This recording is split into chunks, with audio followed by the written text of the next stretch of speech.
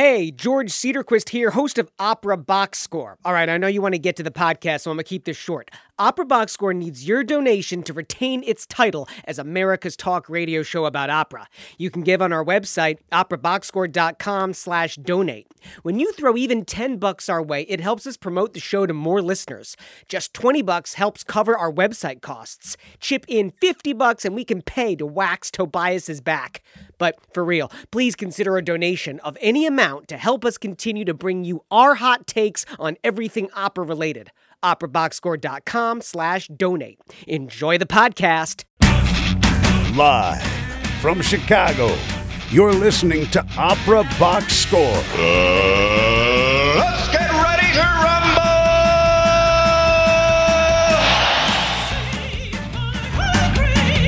Wherever you are, however you're listening, welcome to America's talk radio show about opera, period. I'm your host, George Cedarquist, joined this week by Oliver Camacho, and our guest co-host tonight is Daniel Grambo. More about him in a minute. We are live on WNUR-FM Evanston, Chicago, so you can be one of our listeners who gets to have their say live on the air. 847-866-WNUR is the number in studio. We're also streaming live on WNUR.org/pop-up. Again, call us, 847-866-9687. All right, he's the artistic director of the Floating Opera Ensemble in Chicago, currently directing the company's upcoming production of War and Peace, a composite opera about the First World War.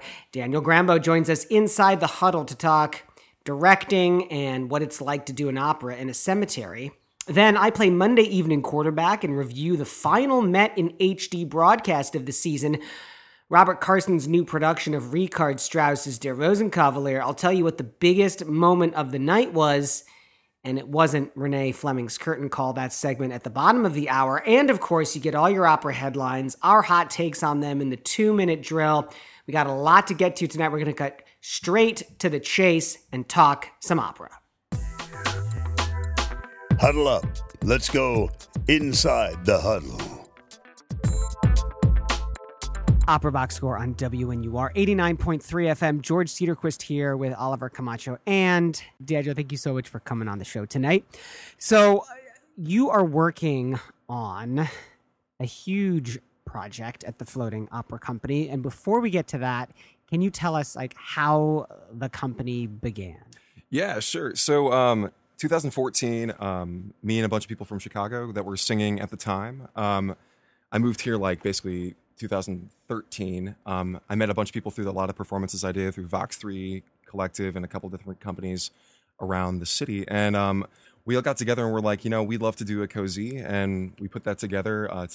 And essentially, after that, we just kept on going. So I stepped into more of a leadership position after that. And we incorporated 2015, and since then we did 20 productions, kind of back to back to back. Man, it moved really fast. Yeah. What do you mean? You mean not 20 different shows? I mean 20 performances? Yeah, 20 performances throughout 3 states. Wow.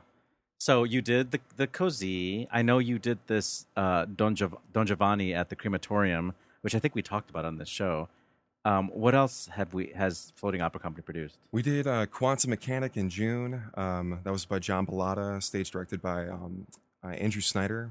Brilliant. And then also we did a couple small shows that kind of went out. We did Hand to Bridge and a part of a show that I put together called 30-Minute Barber, which is like Samuel Barber meets Barbara Seville. Oh. And then we also did Shakespeare in the Park with which was all Shakespeare texts 30-minute show that was with Fury Theater kind of at Indian Boundary Park. We did Aria Power Hour, which is a small little shout out 30-minute show at Bridgeport Open Studios down at Bridgeport Arts Center. Some kind of jukebox thing that you guys did? And then Opera Jukebox is something that we did actually through Chicago Opera Theater a while ago. And then we did Opera Bingo, which is at Davenport's, which is a different show too. Okay, so let me just say this really quick before we could talk about your next show. I'm sometimes gonna be a real jerk, and people who read you don't say who read my blogging know that I'm sometimes critical of these opera companies that kind of spring up that seem to be vanity projects for whoever is leading the helm, and don't really have a clear mission besides to maybe promote some or to get some stage experience for certain people, and don't really care much about the experience of the audience and the experience of the other performers, and helping them develop skills. Getting them in real costumes, getting them on a real stage, putting some lights on them. These sorts of things usually fall by the wayside with these, newish opera companies. And I can say from experience, after having seen the Don Giovanni, that Floating Opera Company is not like that. I thought the Don Giovanni was fantastic, and it really gave me a chance to just enjoy the show for its own sake. And I got to hear Whitney Morrison sing, who was just added to the Lyric Opera, the Ryan Opera Center, and she's amazing. It was the Giovanni that was at the Bohemian National Cemetery. Yeah, that was the one, and that was my real first directing project. That it was completely my own concepts, completely just me going for it in the cemetery. Yeah, but, it was definitely an experience. And you had Kathy O'Shaughnessy, who is now the ubiquitous conductor here in Chicago of all chamber opera companies. And you had projected titles, and the projected titles were really, projected in a beautiful way. The space is beautiful, but in a way that really didn't distract, and also added to kind of the feel. And if you saw the show from certain angles, you could really, see the orchestra and see the projections and see the singers without having to move your head. Right. And it was really beautiful. There was really photographic moments in that show. There's one person I'd like to give a shout out to that was instrumental in this show that didn't get enough credit, and that was Joaquim Luiz, who arranged all of the wind parts for the entire orchestra. Wow. Which was pretty phenomenal, because I thought the orchestration actually turned out really well. Yeah. So, all right. So tell us what Floating Opera Company has next. So we're doing War and Peace, which is coming up in about 12 days. There's a Russian opera called War and Peace, isn't there? Tolstoy. Yeah. Based on the No. Tolstoy is the author, but there's an actual Russian opera called War and Peace, isn't there? Yeah, I think they probably made it into an opera at some point. I'm confused. I'm pretty sure that there is. Okay. Yeah, Tolstoy is the author, isn't he? Yeah. Yes. Okay. Yes. Of this composite opera. Okay. He wrote all 4 parts. Yeah. It's a composite opera. It's not actually written by one composer. It's going to be Debussy. It's going to be Prokofiev, everybody. not Prokofiev. Yeah. Okay. Yeah, it'll be Googled that. Poulenc. It'd be a big mixture of kind of a lot of different styles and a lot of different genres, all in one piece. And it's going to have to do with the narrative of a couple soldiers going off to battle, and there'll be Salve Regina featured from Dialogues of the Carmelites. There'll be pieces from Porgy and Bess. There'll be a piece from a really awesome folk opera that a lot of people don't know about, which is Hadestown by Aeneas Mitchell. And it's a piece that's very relevant today, but was actually written about 10 years ago, which is called Why We Build the Wall, which, if people are following politics today, might see a lot of relevancy in that. Hello. Okay, so this piece isn't necessarily featuring music that was composed during a war specifically.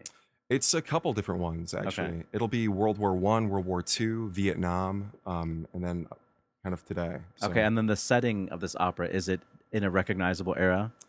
It's pretty ambiguous, but I would say that where they go in the narrative is to the front lines in Paris, and that's very obvious with the French text that goes into part 2, and that also is pretty obvious with the projections that will be corresponding to the narrative. It's Opera Box Score on WNUR. George Cedarquist and Oliver Camacho talking to Daniel Grambo of the Floating Opera Company. My question is, so how do you make connections between the different pieces of music in the show when they're not by the same composer? We're doing that through a couple different transitions that'll happen. Specifically, some parts of the set. Just to talk technical, I mean, we have a giant screen in the Chicago Temple. I don't know if you guys have been there, but it's beautiful. And It's right in the loop, right? Yeah, it's Daly Plaza across from City Hall. Man, it's all part of the picture. Wow. On Memorial Day weekend. Yeah. So it's the centenary of World War I.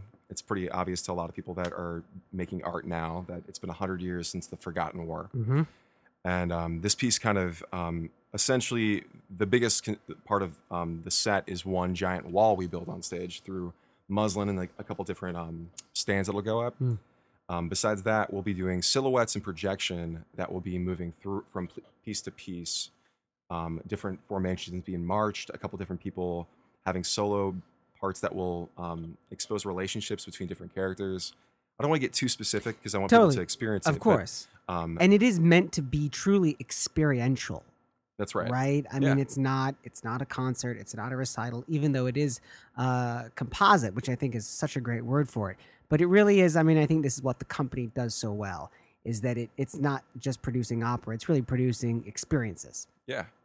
And that's what we did with Giovanni. I mean, people parking next to tombstones and walking into an active crematorium where, like, earlier in the day, they're cremating bodies and then we're performing an opera upstairs.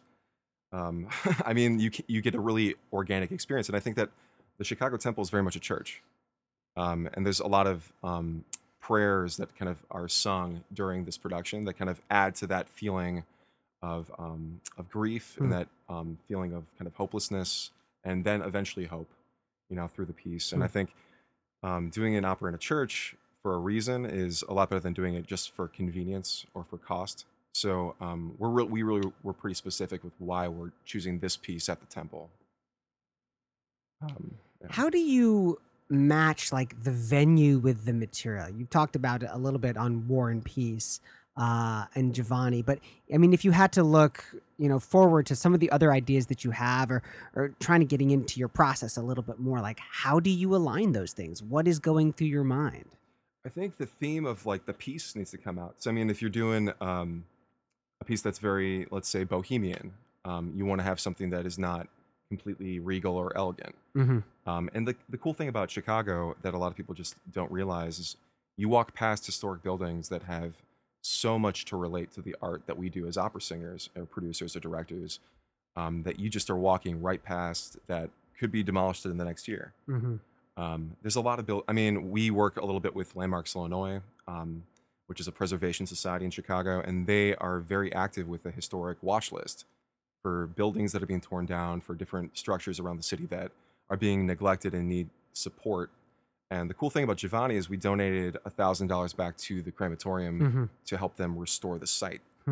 And that's something that I'm kind of passionate about. I think that Chicago's history is kind of something that people need to appreciate a little bit more. And I think as opera singers, using a classic form and updating it, if you're updating that, doing an updated new production in an old space is kind of painting a picture of what we're kind of doing with sound and light. Have you thought at all about the danger of not being associated with one or affiliated with one venue and your audience having to find you all the time? Yeah, but I think that in this digital age, subscribers are a digital thing. And we can contact people through email, we can contact people through social media, we can contact people through mail. I mean, as long as they know where they're going, I'm hoping that they will come and try to find us. I think that something about adventuring out to a performance is kind of exciting. And I think that, we want to make sure that every audience member has an experience that's comfortable and where they don't feel in danger in the space. But I think that part of the thrill of experiencing something new is to kind of find it. There's a couple theater companies that do that. Walkabout Theater is one of them that does it really well. And there's a lot of companies that I just wish could adapt more of that adventurous attitude. I know that you guys at Fringe did like a really exciting kind of mobile experience as well. So God, and that was a phenomenal pain in the ass to put together. I was going to ask you that though, like when you're doing something at Bohemian or even in Chicago Temple, which isn't truly built as a theater, like what sort of challenges are you wrestling with in terms of the technical side as a director because you're not in a proscenium? Green room space is really non-existent most of the time. We for Giovanni, we put down green carpets next to the crematorium equipment to try to insulate the feeling. We brought down flowers, we brought down a lot of like things to make everything positive, but you were very much in a cemetery, and it's like keeping that place as a safe and place. there's no lighting outside either, so it's kind of dangerous. Like if you were walking to the crematorium outside, it's like pitch black dark. Yeah. And we were trying to use guides and flashlights for the ensemble members, but it ended up being too staged where people were in creepy masks and stuff like that, so. Yeah. But the cast party afterwards at the crematorium was just awesome. So in the last comments we have before we have to go to the next segment, tell us a little bit about how at the end of Don Giovanni and Quantum Mechanic, the reputation of floating opera began to rise. I remember seeing you on some kind of panel, maybe with Brian Dickey. I forget with who. Anthony Freud. Anthony Freud, yeah. What was that all about? Oh, so Eric Lee is in the Financial Journal down at University of Chicago. Anthony Freud was also there teaching a course and was wanting to do a panel between a grassroots company owner and also Anthony Freud and just see how that worked. And he put it together, and I got to talk with Anthony for a while, for about like an hour, and then I talked to him afterwards too. But it was economics of opera and the studies of German Baroque institutions in the the early 1900s, and how Baroque opera houses were built up through roads being built, and that was like an influx of communication, and this opera house effect appeared. It's actually super interesting. There's like a couple of articles I could post if you guys wanted to see it, but. Yeah. But how did you get involved with that? I was asked to be on it. Okay. So Eric came to our show and he invited me to be on the panel. So. Nice. Well, is it safe to give out your web address, your website address? Yeah. Okay. Yeah. Sometimes you say, "Where can we find you?" and then people don't have their stuff together. So Yeah, why don't you tell us where we can learn more about War and Peace? www.thefloatingoperacompany.com. Wait, that's W. Okay, 3 W's. Okay. thefloatingoperacompany.com. And War and Peace is the link to all the info is actually on the front page. So awesome. Yep. Coming up next, there wasn't a dry seat in the house when Renee Fleming sang the Marschallin for the final time ever last Saturday at the Metropolitan Opera. I play Monday Evening Quarterback and review the HD broadcast. Keep it right here on WNUR 89.3 FM and Opera Box Score.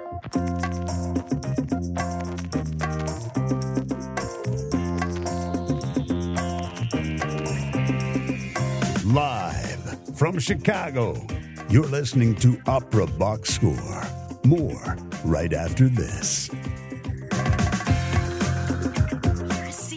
And if you think I'm just going to keep ticking away, you're wrong. I can quit whenever I want, but I like my job. Just treat me better. Maybe we can do some exercise on occasion. After all, we're in this together. Don't let your heart quit on you. High blood pressure can lead to a stroke, heart attack, or death. Get yours to a healthy range before it's too late. For help keeping yours at a healthy range, text PRESSURE to 97779. A message from the American Heart Association, the American Stroke Association, and the Ad Council. Kids witness bullying every day. They want to help, but they don't know how. There are safe, simple ways your child can help stop bullying. Teach your kids the 5 bystander tips. Tell a trusted adult like a family member, teacher, or coach.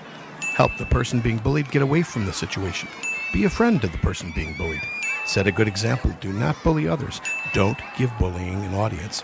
Visit stopbullying.gov to learn more safe, simple ways your child can be more than a bystander. This message from the Ad Council and WNUR-FM. The Storks are bringing me a baby brother! We can do this together! All right, let's go! Storks know how to keep kids safe. Do you? What? Oh my gosh, you don't know! I know! You don't! Oh man, you laugh when you're uncomfortable. No! Making sure your child is in the right car seat is one of the steps to safer travel. I will rock this! You will rock this! To know for sure that your child is in the right car seat for their age and size, visit safercar.gov/the-right-seat. Cool. Very cool.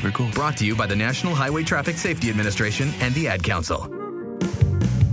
Opera Class. Sports Radio Crass. This is Opera Box Score. Who made the grade? Here's Monday Evening Quarterback. Thank you, Norm Waddell. George Cedarquist here with Oliver Camacho and our guest co-host, Daniel Grambo. Did you say dry seat? Did you mean dry eye, or did you really mean dry seat? I really did mean dry seat. You haven't heard that joke before? That's an old Is it like vaudeville about joke. secretions? It's about people peeing in their pants because they're so excited. Oh. And they were. Okay. They were just peeing all over the place. It was like Donald Trump's dream. Clean up on aisle 5. It was what? Donald Trump's dream. Yeah. He likes people peeing? Yeah. You didn't hear about that?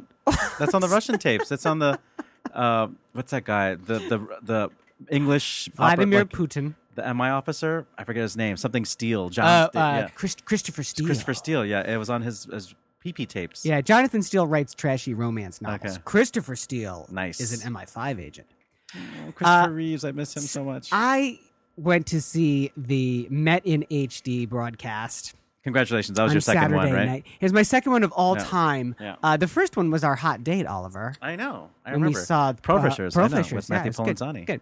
This production is one of those productions that you go and see, and you just think to yourself, yes, What a this wonderful world. art form can still change lives. Oh, It was so good. wow. The cast, obviously, it's the Metropolitan Opera. It's a great cast. We'll just kind of run down. Renee Fleming, of course, as the Marschallin. Alina Garancha singing Nice. Octavian. You practiced that one. I did. Erin Morley. I didn't have to practice that one. Singing Sophie, Sebastian Weigel in the Pit, the production directed by Robert Carson. What about the Baron Ox? And Baron Ox by Günther Reusbuck, who is Austrian. But I want to start, let's just start with a little music clip first. Okay. This is the Act 3 finale.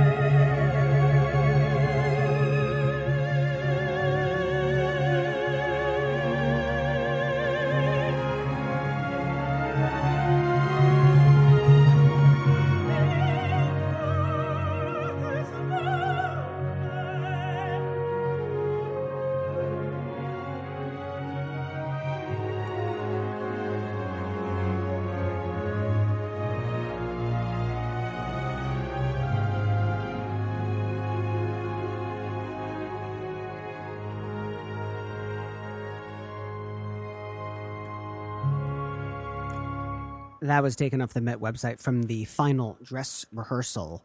Gosh, I'd forgotten how good the Met Orchestra is, by the way. They are such a great band. So here's the deal on the production. And actually, Daniel, this is going to tie so beautifully into War and Peace, because what Robert Carson did is he set this production of Rosenkavalier in the year that it premiered, which is 1911.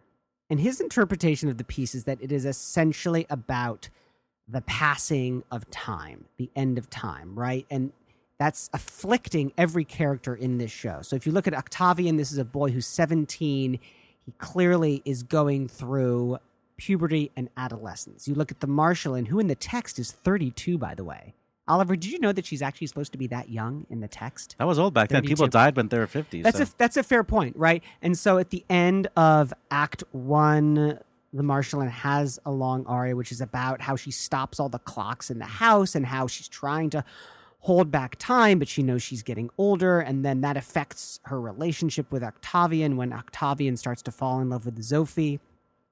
The setting is absolutely perfect because in Act 2, when Baron Ox gets engaged to Sophie, it turns out that, and I didn't remember this from the story, is that Sophie's father is a arms manufacturer.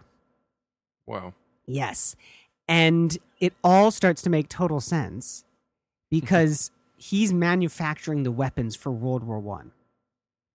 Then you get into Act 3, which is supposed to be in some sort of like rented hotel room. In this production, it's a bordello full of sort of sin and boozing and scantily clad women. It's just fantastically staged. The final image of the opera. So let's just talk through the final sequence of the opera. The Marschallin leaves, Sophie and Octavian alone. They collapse in bed together in an embrace. This servant, whose name is Mohammed, he appears sort of drunk, teetering. And basically this hotel room fades away, and we are left with the image of all these soldiers in a single file line in World War I uniforms, guns at the ready, and there's this puff of smoke, and they all collapse. That is why we go to the opera, is to see a How layered is that related image to like that. the Rosenkavalier? Because it's about the end of an era. Yeah. Because Let's do that. because it's 1911, and you knew when Strauss and Hofmannsthal were composing this, they knew that something was on the brink, and that image just ties in so perfectly to everything else that has come before it. It's beautiful. It really is. It's just so well done. I mean, I watched Robert Carson's work. He did the Eugene Onegin that was at Lyric earlier this year. That was a revival. That show had been at Lyric before. And I said this to Dan before the radio show tonight. I was like, I wish I had those guys' ideas because they're just they're so good. Now, I admit. But do you feel like that tableau was earned? It was totally earned, Okay. man. It was absolutely earned. Was there, Absolutely because you said that they built up the Faninal's career or his business as an arms builder In Act Two. Yes, but was there, exactly right. apart from that, was there any reference to, what was happening in time? What was, Not really. I mean, I think if you looked at the costume design, you knew that it was sort of turn of the century. The piece is set in Vienna, right? So it does have this sort of fin de siècle feel. This in Act 3 when they're in this bordello and it's all extremely bawdy. It does have that sense of like what Vienna might have been like in that time period when everything was just a little bit. I don't know what the word is, but just a little bit naughty, very surreptitious, very private, but also very, very dark and very like sexually perverse, right? When you think about the psychologists that are writing at that time, when you think about the artists that are painting at that time, it all starts to make total sense. I haven't mentioned, except for in the opening credits, the guy who sang Baron Ochs. And again, that was Günter Gosbeck. And I'm going to be honest with you, he kind of stole the show. That's what's been said about him. Yeah, he kind of stole the show. He's a younger version of Baron Ochs, a little bit more. It's possible to see that Sophie would marry him, or that he would do well at a bordello, or something like that. Exactly right. I mean, I think, and correct me if I'm wrong, guys, but the role Ochs tends to be played by sort of an older, doddering a buffo. fool. A buffo base, but a Schwarzboss. So. Yeah, exactly. And what Grossbach said in one of those interviews that take place in the intermissions, he said, look, I listened to the music, and to me, the music is very alive. And so he played a younger Ochs, a guy who actually is really dangerous. He comes across as really dangerous, as a guy who's going to be a truly abusive, nasty husband to Sophie. And then there's really a reason why she wants to get out of this marriage, because she knows that she's going to be punished by this guy. P.S. Grossbeck, the singer, is absolutely enormous. Oh, really? He's built like a brick poop house. Okay. He's huge. I mean, let's just make sure everybody knows. Like, that's in the libretto, like the menacing qualities of Baron Ochs and his potential threat as a husband to this delicate ingenue 15-year-old girl. Like, that is a very scary part of this show. Yes, but it was physicalized in a way that if it was like an old fat dude, which is the way the role can be played, it wouldn't have that same sort of sense of danger, I think. It's Opera Box Score on WNUR, talking about the final Met broadcast of the season, Der Rosenkavalier by Strauss. So what were some of the intermission features for those people who didn't get to see this? Well, the first one I missed because I lost my wallet, and so I had to go looking for my wallet. Matthew Polenzani was the host. And also the Italian singer. Right, and he was picture perfect for Caruso. Yeah. Which was so delightful. Awesome. You're like, oh my, he's like wearing a fat suit, and he's got the white linen jacket and trousers and the little sort of pencil mustache. And it was like, oh, we get it. It's Polenzani playing Caruso, and it's funny. Nice. And he did a great job. But in the first intermission, he talked to Alina Garancha and to Renee Fleming. And then in the second intermission, he talked to Günter Gosbeck and Sebastian Weigel, the conductor. and Aaron Morley. They're very full. I mean, those intermission bits, which I kind of love. I know you can't really get out to go use the bathroom or anything like that. Well, yeah. I mean, they give you like 10 minutes to try and sneak out. Yeah. I want to tie this in, though, to what one of our listeners had to say about it, Paul. And Paul wrote to us, he says, I'm going to see DeRozan Cavalier at my local cinema on Saturday. I'm excited to be sure, but I do wonder about how much the broadcast distorts the experience and art form. Should I think of the simulcast as simply a different art form than live in-person opera? Daniel Grambo, what's your take on that? Does Paul have a point?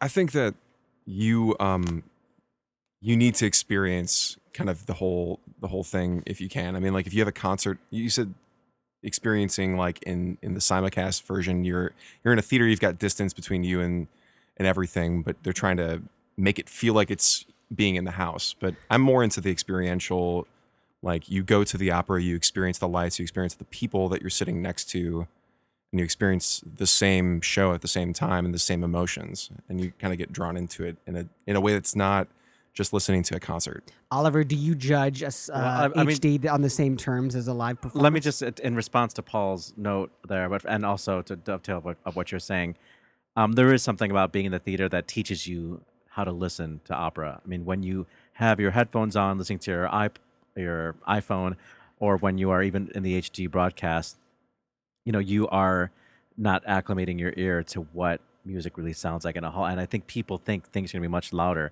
Now, granted, there are some singers out there who are actually very loud and their voices penetrate no matter what the size of the hall is. But even, voices that we describe as big, when you hear them in the space, like there's the sound of the room, there's the sound of the audience sucking up some of that sound. There's the sound of people crinkling their, cough drop wrappers, that's part of the experience and might be part of the annoying part of the experience too. But there is something about being in a space with a community of people who are all witnessing the same thing. There's a feeling that you get. Like when I remember seeing Juan Diego Flores when he was relatively new, sing Barbara Seville and like do all these really dynamic staging stuff. Like he's jumping around and clowning, and then he sings these high C's like a god. Like the audience went crazy for it, and like you feel it. Like people generally are polite in the U.S., but people are like so anxious to show how much they appreciate, and you don't necessarily feel that in the theater. Now, to go back to the question, is there something wrong with it? Is it ruining opera? Is it ruining the experience? We, as opera producers, singers, commenters, we need to get on board with the 21st century. I'm holding everybody back because I'm the worst. I'm so low tech. You're not the worst. I'm pretty much the worst, yeah. But we have to embrace all the ways that there are to share our art. And right now, it's very expensive, and only few organizations can do what the Met does in creating, this HD experience. But the faster and the easier technology becomes at documenting these things, the more people like us can begin to create work like this as well. And we just have to go with it. Like they said the same thing about the phonograph, about CDs. Like, yes, there are so many ways that you distort and you compress and you take away a layer of intimacy or whatever, But yes, that's happening, so accept it. Talking about it's not going to help. Let's figure out a way how to make it easier to enjoy this stuff. I think you're right. I think that in answer to Paul's letter, and hey, thanks, Paul, for writing in. Yeah, thanks a lot, Paul. I'm saying thank you for, you moron, is that we do need to judge the Met broadcast by a different set of criteria. It is a different art form because it's not, obviously it's live. Obviously it's in real time. But it's a different shared experience to what Oliver was talking about when you're in the theater, when there's 3,000 people there, or 300 or 30, whatever opera it is, whatever opera house size it is, and everybody knows, like, this thing is happening right now, it will never happen again, and we are truly sharing this experience together. Versus, like, there's 3,000 screens across the world, and we're all kind of watching the same thing. Yeah, I also, just to chime in, I also think that, like, the stillness, the moments of stillness, you don't get in the theater. Like the ones where like everybody is waiting for that person to continue a phrase, or that waiting for a fermata to come off, like, and waiting for that little break. Like that's so much more human in person than it is over the airwaves. But I do agree with you. I think that we have got to kind of jump on board and make tech work for us. Yeah. Yeah. And we're so forgiving in person. Like somebody might sing a little bit flat, or somebody might, miss a cue or something like that. And when you're in the theater, you're like, yeah, that's totally, I get it. No big deal. But when you see it somehow, when you see it in the theater or you hear it in a recording, it's like, that's the only thing you notice, so. That is so true, Oliver. Because the Met HD is very high quality and the camera is very close, you can see the cracks in the set and you can see the chips in the paint, and it does not play well on camera. If you're in the live theater, you're not going to see that anyway. And even if you could, you would forgive it. You would forgive little marks on the floor the way that you would forgive being slightly sharp. But on screen, if it's not perfect, it absolutely destroys the illusion. Really, the big story, I think, about this show, of course, was that this was the final time Renee Fleming was going to sing the role of the Marshallin. But again, she was really overshadowed, I would argue, by Alina Garanca and by Günter Gosbeck. But she's the one that got like the confetti shower at the end of the show. Well, yes, because she got a confetti shower because it's her party. But I thought she was going to take the final bow. No, it's the Rosenkavalier. I understand it's called Der Rosenkavalier, so the rose bearer should take the final bow. I get that. I just thought that maybe she was going to pull rank. You can't see the show anymore because it's gone. If it ever comes back, it's going to be played on Tuesday. It's the encore tomorrow. So if you're listening to this live, tomorrow's the encore. It's Tuesday? Yeah. Is not Wednesday? Usually it's Wednesday, but for some reason it's on Tuesday this really? time. So, yeah. Wow, I stand correct. In the evening, I assume. I hope it's on Wednesday. Maybe it's on Wednesday. I'll go on Wednesday. Check your local listings. If it's on Tuesday, I can go. So. Oh, cool. All right. Okay. Well, hey, I guess you still. One have of us is going to miss out on this. It's just so beautifully done. I cannot recommend it highly enough. And I rarely say that. Did you have somebody with you that'll hold your hand and squeeze it tenderly? I was all by myself. Aww. Well, who am I going to take? I'm not going to take the kids. Tobias. And my wife is. He's tender. No, I don't need to hold his hand. But he's tender. After the break, it's everything you need to know from Operaland from the past week and our hot takes on them, and it's only on Opera Box Score and WNUR 89.3 FM.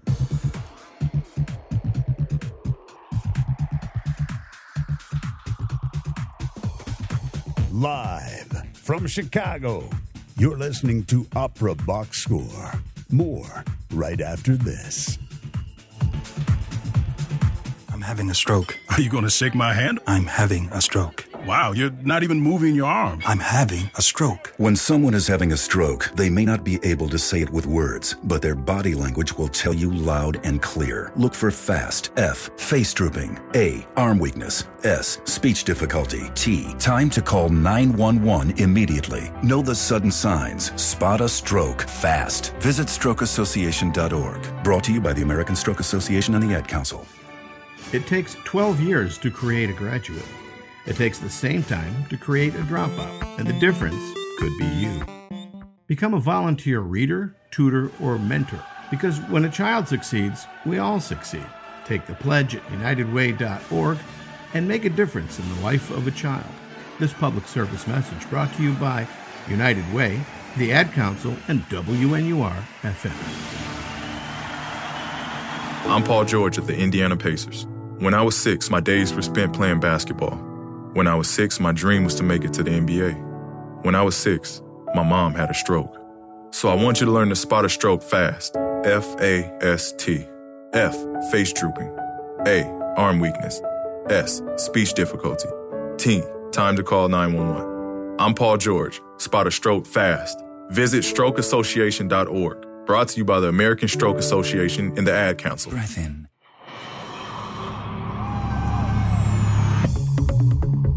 This just in, the 2-minute drill.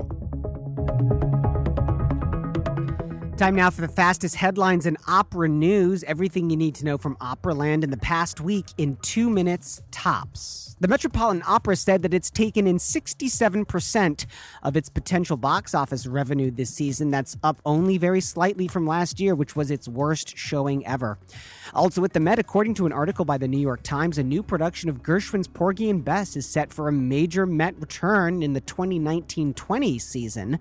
Directed by Bartlett Sher, featuring Eric Owens. San Francisco Opera and Seattle Opera will both present Mason Bates's opera The Revolution of Steve Jobs in 2018 and 2019, respectively. The piece has a world premiere this July at Santa Fe.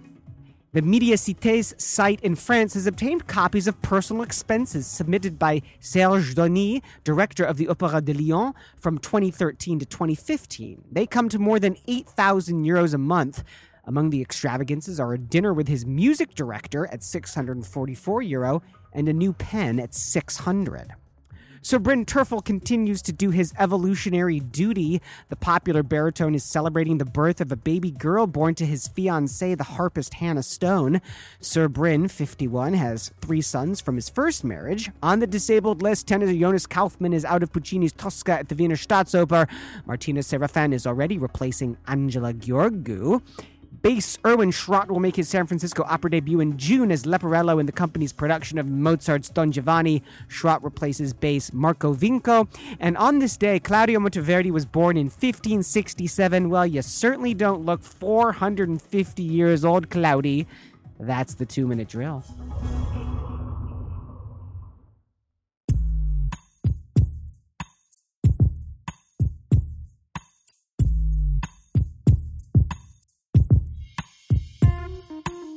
Live from Chicago, you're listening to Opera Box Score with George Cedarquist, Tobias Wright, and Oliver the Man Camacho. The man. Tobias Wright's not in studio tonight. We're joined by Daniel Grambo. Thanks for hanging out with us, Dan. Yeah, no problem.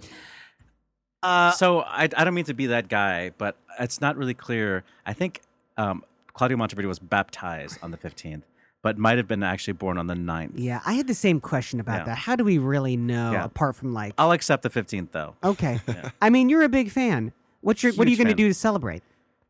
Well, that's a good question. I was going to go to the Monteverdi Missa in Illo Tempore. I think that's what it's called.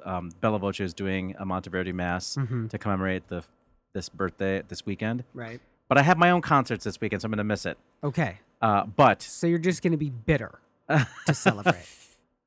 Well, no, that sounds like fun. No. I'm going to eat a very special Monteverdi-themed meal tonight. And I am going to subscribe to the Harris Theater's presentation of the 3 Monteverdi operas. I'm going to do that right now because you could save 50% by subscribing Tell me right now. Tell me about your meal. I just made that up. I don't know what Monteverdi is, but I'm sure there's like... It's, the meat was slightly raw or slightly rotten, so it had to be cooked really hard. I bet there was some good wine, though. I don't know. Maybe. Yeah. It's with no sulfites in it. Definitely not. Yeah. Yeah. It was all organic because that's what organic food was called back then. It was just called food. I'm into historically informed like productions of opera, stuff like that, but I don't know if I'm into historically informed meals. So... Dan Grambo, what are you thinking on one of these stories here? What is tickling your fancy? You know, I read something that you sent out today, or earlier this week, about Renee Fleming writing personal letters to people or personal thank yous to people. That's awesome. I think that's really, really cool. That's right. The story was, this is hearsay, hasn't been confirmed, but obviously she knows that she's doing this final performance of Marschallin and Rosenkavler at the Met, and so she wrote a handwritten note. I don't think it was to every orchestra member, but it was definitely to the orchestra at the Met. And I think there was some flowers and chocolates involved. That was pretty classy.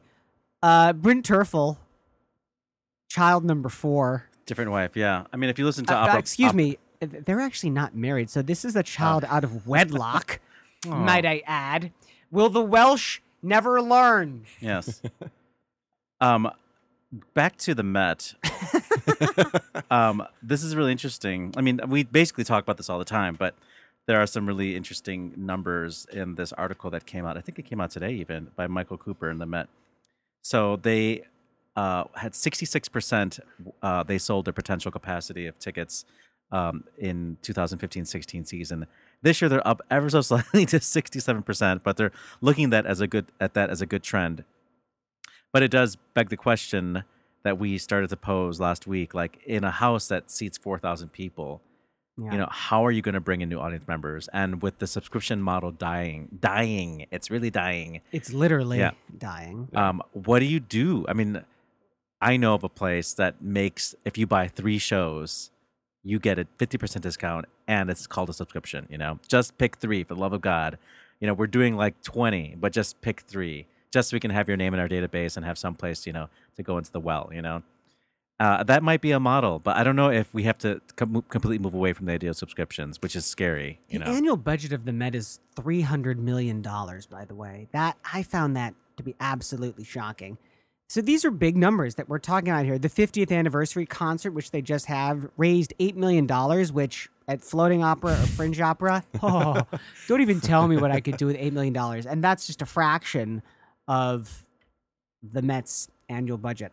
I don't know what the solution is. I'm not going to propose a solution. All I know is that 67% capacity is pathetic, and I think Peter Gelb knows it's pathetic. Yeah, but I heard a statistic somewhere. I don't know if you guys have heard something similar, but there's like 30, like what percentage of revenue actually goes toward from box office sales? I mean, like I saw a number like 33%, 35%. Yeah, it's not. I mean, like so much of operating costs comes from donors and I understand that, but in terms of public relations and in terms of the audience's experience, like who wants to sit in a theater that's 2/3 full? Who wants to have this kind of statistics out there where it's like they can only sell 2/3? Like every singer wants to play to a sold out house. Yeah, and in order to qualify for some of those grants and whatnot, you have to show that you're, you know, presenting to a certain number of people, you know. Yeah. And they have to do a lot of, you know, community outreach and educational programming and et cetera. So, yeah, it's tough. But maybe just don't open the balcony. Is that what you told me they do at the Lyric, you know? Or put some tarps over everything. Well, that's what they do at football stadiums where the crowds are not big enough to fill. They just put big old tarps with, like, the logo over the thing. They could just do that over the third balcony at Lincoln Center. So I think that they sort of announced that last week with the gala that Eric Owens and Pretty Yende are going to be singing in that Porgy and Bess. Thank you. Yeah, because they're black. Well, I would certainly hope that black people are going to be singing those roles. Me too. Yeah, that would be strange. Well, I mean, we have a lot of white people singing Othello, so. Hey, man, we got a lot of white people singing Asian parts. And, exactly. I think we're going to get to that on next week's show, actually. Talking of money as well, I don't know Opéra de Lyon that well, but looking at some of the numbers that came out from this director, this is a general director we're talking about, Serge Donny, 644 euros on dinner. That's crazy. A $600 pen. I mean, really, dude? What does that ink even look like? I mean, like... It's but he's using the company's money to buy these things? He's using the these are his personal expenses paid for by the Opera House that he is saying are like business related. Well, at least they know how to pick a president over there, so... Yeah, that was... Well, I was going to say it was a close call. Actually, at the end of that election campaign in France, it really wasn't that close. Yeah. But still, I mean, personal expenses, like, for opera right now should not even gross remotely close to, like, how much is that a week? That's like... well, 8,000 euros a month. So let's say that's 2,000 euros a week. I don't know if I could spend that much money. I understand that if you're the general director of an opera house, and this is an opera house of a certain size, a large size, like, you know, looks are important, aesthetics are important. You have to take meetings, you have to travel, you got to sell co-productions. I get that. It does not look good in an era of Eurozone austerity to have these sorts of details come out. I'm sure he's refuted this at this point. I'm sure. But so have you looked into Mason Bates as a composer? I don't know Mason Bates. The person I do know is Mark Campbell, who is the librettist of this piece.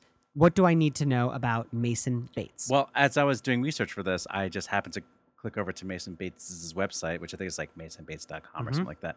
And there's a YouTube video of him describing this piece. I think it's like an orchestral piece that is to like John F. Kennedy's speech or something like that.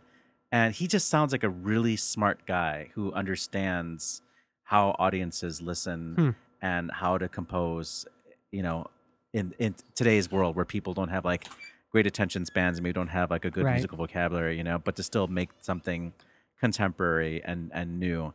And so based on that little clip, I know I'm totally talking out of my behind right now about this thing, but it exists out there. Go to Mason Bates' website and watch the little video. Then you'll know what I'm talking about.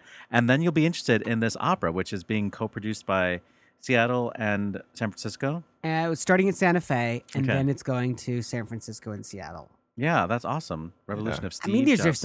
are some big opera houses. It's a big idea. It's a big topic. Talk about smart guys. And Steve Jobs is a refugee. No, he's not. His family's he's of Syrian descent. I did not know that. Yeah. Wait, Steve Jobs was of Syrian descent? Yeah. Okay. Yeah. I think his parents might have been refugees, or somebody up the family tree of his are from Syria as refugees. Okay. Yeah. Wow, that's a long way from being a Syrian refugee to founding Microsoft. I'm just kidding. Okay. I'm just kidding.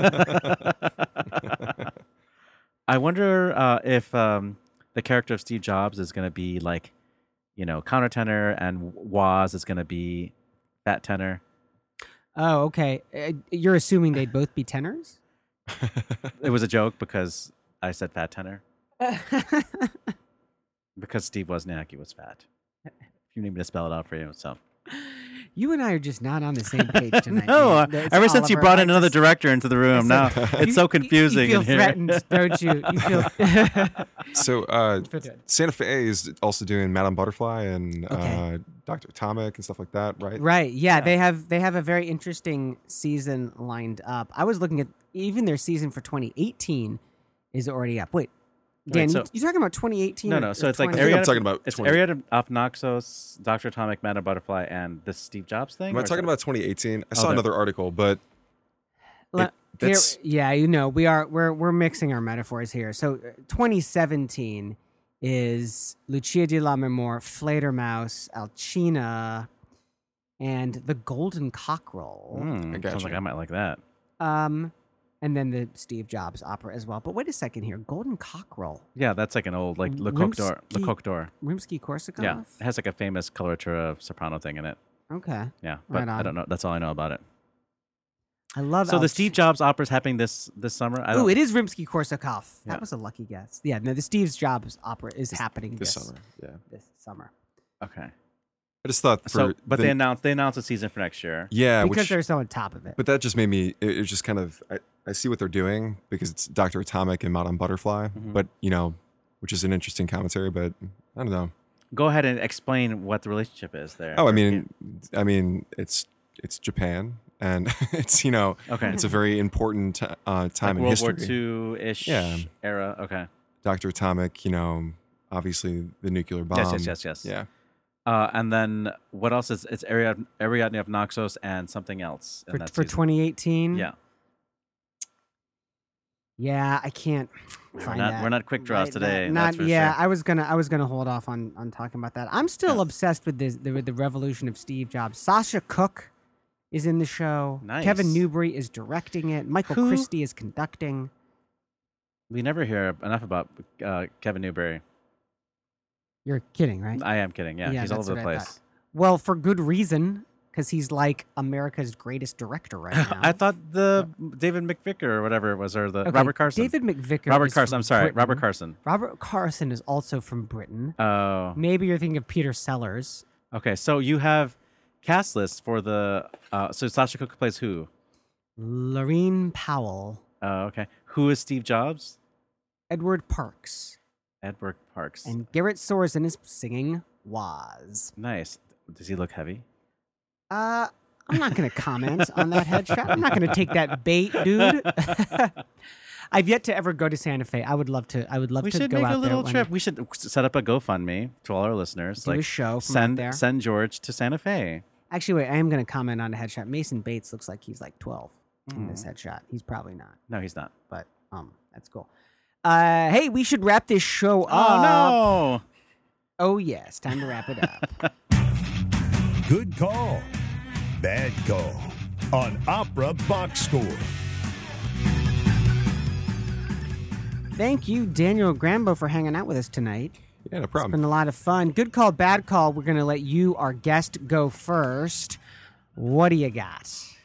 What's a good call or a bad call from this week in opera, or for something that is coming up in opera in your life? I'd say good call. Good call would be coming to War and Peace. Yes. Yeah. Bad call would be not coming to War and Peace. Besides that, I think good call would definitely be Renee Fleming writing thank you notes. Bad call would be Opera de Lyon, or like, yeah. Yes, that was a mess. Spending too much money on a pen. Oliver Camacho. Well, yeah, this is a really weird time on the calendar when all the opera companies basically are like, licking their wounds and counting how much money they lost, So there isn't so much happening on the opera front. But thankfully, we do have these like little fringe companies that are still producing work in these kind of like late spring before the summer begins, summer festival season begins. So right now we have Floating Opera Company to look forward to. That's it for this week's show. Our announcer is Norm Waddell. Visit Norm on the web at voxershorts.com, VOXERSHORTS.com. The general manager at WNUR is Nick Anderson. Our theme song, Vodka Inferno, is written and performed by the Diablo Swing Orchestra.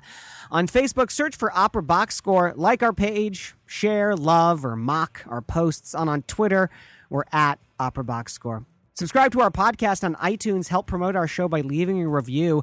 The creative consultant for Opera Box Score is Oliver Camacho. For our guest, Daniel Grambo, I'm George Cedarquist, asking you to continue the conversation about opera with a mom in your life. No, it's not too late. We're back next Monday at 9 Central when we're once again joined by director Amy Stebbins and composer Hauke Berheide. If you've heard this pair on our show before, you know that you're going to need to bring your brain when they're around. Join us. Argo Radio is up next with DJ Joe. This is WNUR FM, Evanston, Chicago. Chicago's Sound Experiment.